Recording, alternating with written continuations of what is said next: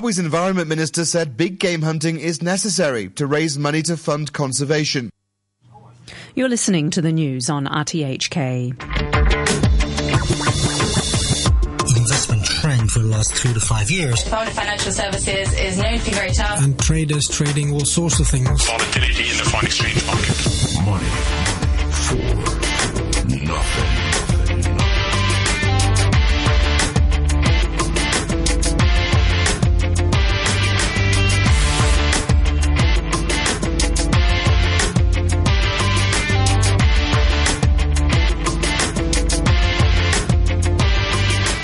Good morning and welcome to Money for Nothing with me, Renita Malhotra Hora. U.S. stocks on the dollar gain while bonds decline as markets look past the Fed. Asian futures rise on the Fed's ambiguity as oil extends a rebound. And in China, a top aerospace official has been fired over the sale of shares. Well, Hong Kong shares ended 0.5% higher on Wednesday following a rally in the U.S. and European markets, while Shanghai enjoyed a strong rebound after a 3-day sell-off. We'll talk markets this morning with Stand Chart's David Mann. Then Towers Watson's Richard Tan tells us why alternative assets are, well, no longer alternative. Tobias Hexter of True Partner Advisors is back today as guest host. Good morning, Tobias. Good morning, Renita. Tobias, with the strong recovery in local and Chinese markets, is it now time to switch focus to the Fed? Well, the Fed certainly is going to be interesting, even though if they're going to do something in September, it's going to be very slowly. I would still focus my attention on what's happening in China, where the kitchen sink and everything else has been thrown in it. And one swallow doesn't make a summer. I wonder whether this thing is finished. All right. Well, aside from Tobias's fine opinion here, we have three other different opinions for you this morning on what is next for the Fed. Here is former Federal Reserve Governor Randall Kroszner. They left all their options open. They have slightly upgraded the economic outlook, but just slightly. So that leaves the basis for them moving to September, but it makes no promise that they're going to move in September. And Alan Blinder, a Princeton University professor. Not very worried about the position of the Fed right now. And as Janet Yellen is taken to reminding us a lot lately, not really that much hinges, unless you're a bond trader, on whether the first rate hike is in September or December. A lot hinges on what rates are going to do between now and the end of 2016. And Lloyd Blankfein, CEO of Goldman Sachs. I think it will be jarring when we see an interest rate hike because we haven't had one for some time. And then I think, people will get out the smelling salts, take a sniff and recover, because when we have that first hike, the Fed has already suggested that it will be very conservative at the trajectory of future hikes. Facebook Incorporated said that quarterly revenue beat forecasts, but profit fell 9% at the social media company on heavy spending to boost mobile revenue and future growth. The company had warned that 2015 would be a year of heavy investment, but analysts have said that this is likely to translate into significant revenue streams in the coming years. How important is mobile and is this what investors should be focusing on? Here's Techonomy founder David Kirkpatrick. Well, the fact that they raised their revenue by $1 billion in 1 year is, I think, something worth focusing on. The user numbers have to keep going up because growth is, the engine of the stock. However, I think we can continue to say that this is the medium probably of all media on the planet that is still seen by the advertising industry as most promising. So, as mobile ads as a percentage of revenue is even slightly higher than analysts anticipated, as I understand it. I think they were looking for 75% and it came in at 76%. That is a huge successful thing at a time when we know mobile is where the users are on a global basis. And we got to emphasize global whenever you're talking about Facebook. Their growth is all over the world in literally every country. In other company news, Alibaba is to invest $1 billion in its cloud computing service, Aliyun. Bloomberg's Emily Chang reports. Today's bite is $1 billion. That is the amount of money Alibaba plans to pour into its cloud computing service, Aliyun. A significant chunk of the money will go into funding data centers in the Middle East, Japan, and Europe. The move coming as the e-commerce giant is trying to step up its game and level the playing field with its competitor, Amazon. Amazon Web Services, which is Amazon's cloud operation, reported second quarter revenue of $1.8 billion. Alibaba CEO Daniel Zhang says their $1 billion investment is just the beginning. He hopes to match or outperform Amazon within 3 to 4 years. Back to this part of the globe, Chinese markets have recovered, but state scrutiny with regard to stock selling is stronger than ever. A unit of a state-owned aerospace company said on Wednesday that it had sacked a top official for selling shares in another subsidiary, violating government policies designed to stem a market rout. Authorities ordered state firm executives not to sell shares of their listed companies as part of a package of measures aimed at shoring up the stock market after it had plunged more than 30%. But Shanghai-listed AVIC Capital, which is a part of Aviation Industry Corporation of China, said in a statement that it had removed General Manager Yang Shenggun after the securities regulator launched an investigation into the company for selling shares in Zhonghang Hebao. Let's bring in our first guest of this morning, David Mann, who is the Chief Economist for Asia at StanChart. Good morning, David. Good morning. David, state scrutiny, continuing to happen in China. Is this a signal that the Communist Party will just not let go of the markets? Well, I think it is a major change from previously, where we've been seeing the stock market, when we've had previous bursts of major rallies followed by major declines, it was left a lot more to its own devices. I think things have changed, and I think the main reason is that actually policymakers do want the capital markets to become an increasing source of financing long-term for growth, a lot more than they have been in the past. So moving away from traditional bank lending, certainly moving away from financing coming from the shadow banking industry, and being more explicitly developing the debt capital markets, as well as encouraging IPOs long-term. So I think the problem is that they got a bit too much of a good thing, and as a result of the excesses that we saw building in. I mean, we were talking about new individual accounts being opened in April of more than 15 million. May was just under 15 million, and June was just under 16 million new accounts between Shanghai and Shenzhen. That speculative fever took over, and I think this is a very important, very painful lesson that's been learned now. David, different analysts have different views on the China situation. Some say that it will level at the 32 or 3,300 mark, mirroring U.S. stock markets right before the Great Depression of 1929. Credit Suisse, however, believes that the late 1990s and early 2000s are sort of the period in history that most rhymes with the current boom and bust in Chinese equities. What do you think? I think it's much more like the 2000s, and I think the other thing to remember is in a lot of the other cases where we saw serious declines, almost all of the original gains were completely given up, and that is not the case right now. The overall level of market capitalization today is significantly above where we were, for example, at the end of June 2014. If you look at the Shanghai market cap, we had around 15 trillion renminbi as of the end of June. At the peak, yes, we were up at 41, and the latest one is 31. So we're still double where we were in terms of market cap just over a year ago. So I think it certainly should not be seen as being as much of a huge negative for the economy as some are suggesting. And certainly talking about it in parallels with Great Depressions is, I think, completely overblowing the drama of what's going on. Certainly if you were an individual investor caught buying at the top, and let's not forget, a lot of those multiple accounts were being opened because since April, individuals were allowed to open more than one account. So a lot of the same people that could have lost from the top were also sitting on decent gains to begin with. So it's very debatable on exactly how much of a negative impact this is going to have on consumer sentiment or retail sales for the entire economy, knowing that, of course, only a tiny fraction, well under 10%, we would say, of household wealth is even held in stocks. Tobias, what do you think? Yeah, I have one reaction to that, and that was the leaked and now very much sort of stepped away from report that Bridgewater used, in which they said that the amount of assets lost in the retail sector was about 1% or something of overall economy. And that predominantly was with household investment. So, and that makes sense that given the percentage drop that you look at since the high. In that report, they alluded to a comparison with Japan 80s, 90s. What's your opinion on that one?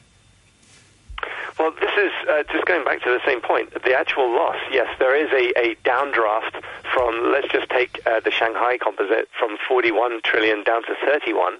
But if we're talking about wealth effect, usually, even on the consumer level, and I agree the vast majority of holders of the stock market is much more held by the retail sector than it is in other countries, the actual overall level of wealth is still higher than it was a year ago. I don't think it's necessarily true that you can just look at that drawdown and say, well, that's the loss, and let's ignore all of the gains that were seen over the prior year. I think that's trying to over-dramatically describe what the negative impact is. For sure, psychology is affected, and for sure, I think there's other problems associated with the fact that so many new measures, including those measures banning sales by those holding more than 5% of stocks, a lot of other measures taken were also things leaving people a bit cautious about investing longer term in the future. But right now, the actual negative impact, I think, is being overblown if you only decide to focus on what the drop was and ignore the fact that we're still up 60% year on year, even on the level of the index. But I would tend to say that if you look at the wealth effect, a lot of it indeed accrues to the early investors. So what you got is a relatively broad base of the investor base that started late, which were people with relatively low savings and low education levels. That, of course, is where your spending gap of your spending impact is going to be. So there might be a problem in this whole transformation from a production-based to consumer-based society. This might form a bit of a delay. Well, I think the thing to take into account, I mentioned, was the multiple accounts. So it's interesting that since April was when multiple accounts were suddenly permitted.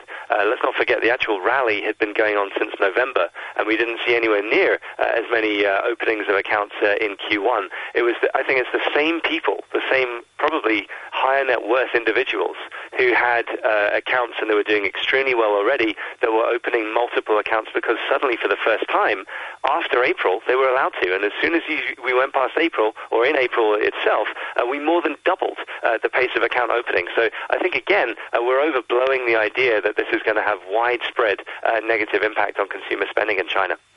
All right, David, thank you so much for joining us this morning. That is David Mann, and he is the Chief Economist for Asia at Standard Chartered Bank. He joined us from Singapore. So what is a better investment right now? India or China? This is one question that analysts have been bandying about ever since we've seen the volatility in Chinese markets. Here's James Tom, Senior Investment Manager at Aberdeen Asset Management, talking with Bloomberg's Matt Miller. We're invested in China Mobile, which continues to do pretty well, by the way. Nice, resilient stock. PetroChina, obviously having a harder time with the oil price, but one that's subject to quite a bit of reform. So longer-term prospects still good there. But the majority of our exposure to China is actually indirect still. So we prefer the Hong Kong market as a proxy for the mainland. And, I mean, obviously being in the Asian equities team, you've got to invest. I mean, that's the biggest area there, but you've got to invest somewhere in Asia. You think India is the best alternative?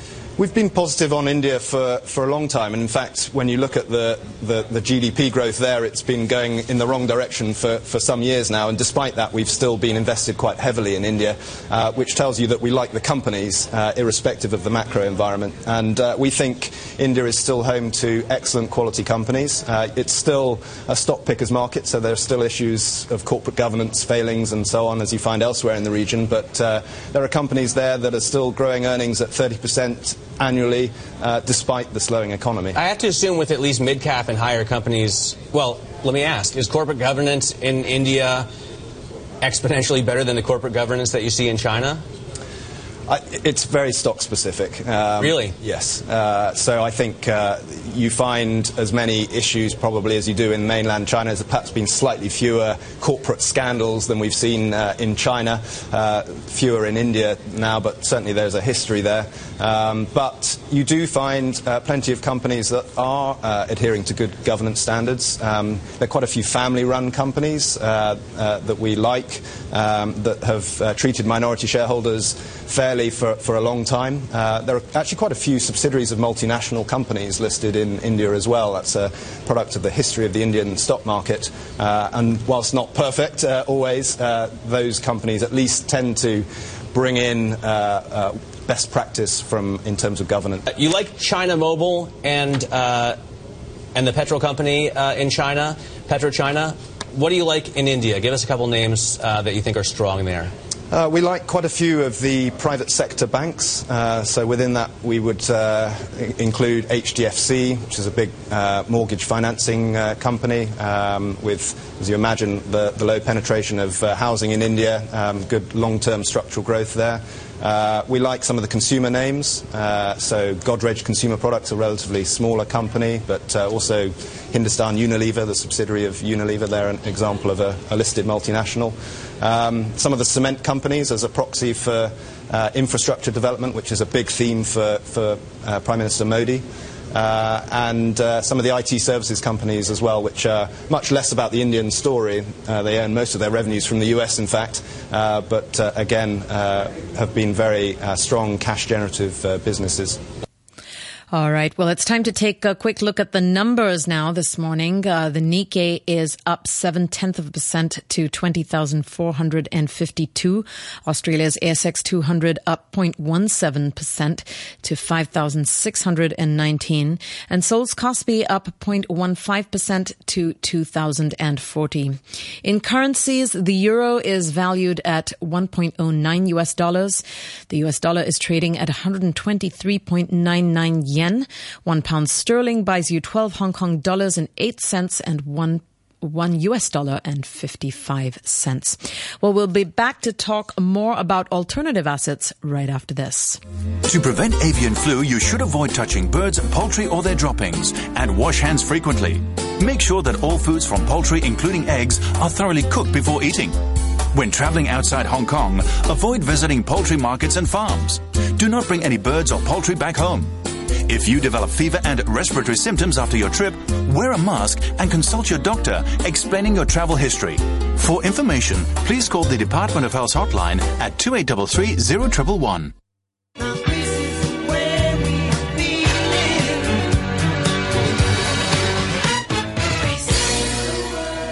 The time is now 8:20 a.m. and according to recent research by services company Towers Watson, global alternative assets under management hit $6.3 trillion, while total assets managed by the top 100 alternative investment managers reached $3.5 trillion. This is in 2014. And that's up 6% from $3.3 trillion in 2013. So this begs the question then as to how alternative really are alternative assets. Let's bring in Towers Watson's head of private markets in Asia, Richard Tan. Good morning, Richard. Good morning, Renita. Richard, alternative assets could be defined as practically anything, stemming from long-short funds to art and wine. So can you give us a little bit more detail as to how you are defining them? Sure, absolutely. So I think for the purposes of the survey, we've obviously had to contain that definition somewhat. And what we've defined it to include is basically 9 major asset classes, and that's broadly private equity, real estate, infrastructure, hedge funds, real assets. Now that's defined to include agriculture, aquaculture, and timber-related investments, as well as commodities and illiquid credit. Illiquid credit is basically investments that are made in debt instruments. So with all of these assets that you've described are pretty much illiquid assets for the most part. So why are they becoming so mainstream? Well, I think this phenomenon of an increase in terms of interest in alternative assets has been increasing for quite some time, at least for the duration that we've conducted the survey for, and that's over 5 years. I think there's a number of reasons for that, but I think the 2 main ones is the fact that investors are seeking to move up the risk curve, looking for riskier assets in search of investments with higher potential returns. And given the current low yield environment that we're in right now, so it's driving investors such as pension funds and insurance companies to find ways and means in order to boost their returns.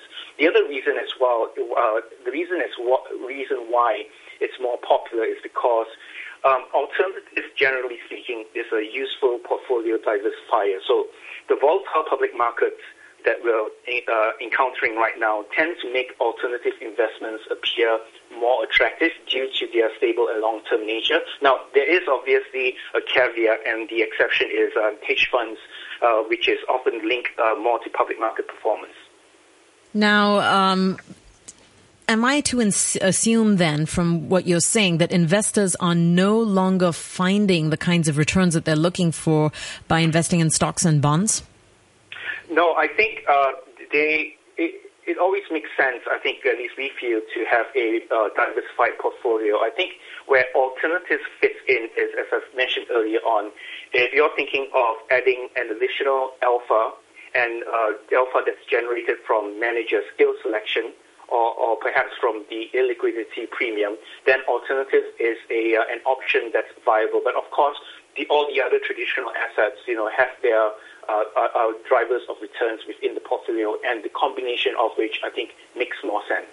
Now, of course, a lot of this makes sense for institutional investors. What about the retail investor? How many of these opportunities are open to them?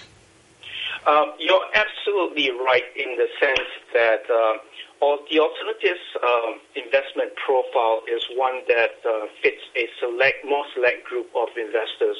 And the reason for that is because alternative investments is often associated with a lockup. That lockup could span between, perhaps 3 months all the way to 12 or even 14 years. It depends on the strategy you're pursuing.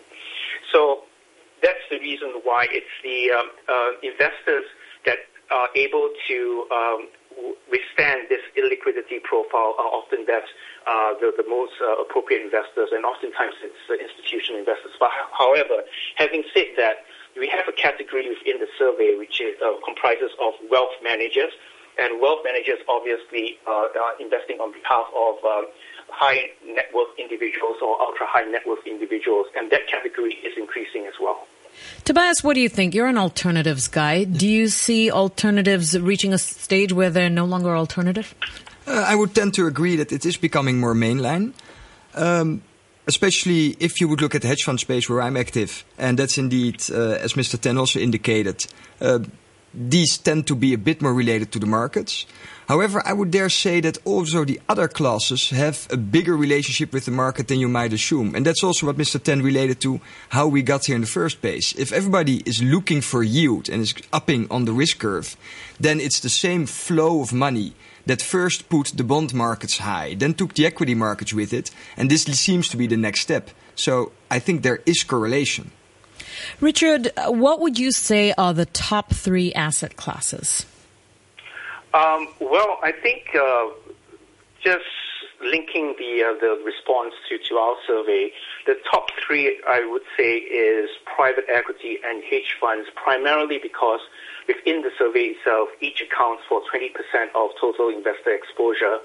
And the third one is real estate. Now, that accounts for 30% of total exposure. And by the way, it has increased 2% from the previous year. Now, you did mention that many of these investors are actually wealth managers who are investing on or recommending, on behalf of their clients who are retail investors. Traditionally, we were told sort of by investment managers that, when it comes to your portfolio, it should be fairly balanced. If you're going to look the way of alternative assets, perhaps you should dedicate 10 to 15% of your portfolio to this kind of asset as long as you've done well in the other areas. Is this sort of no longer the right advice?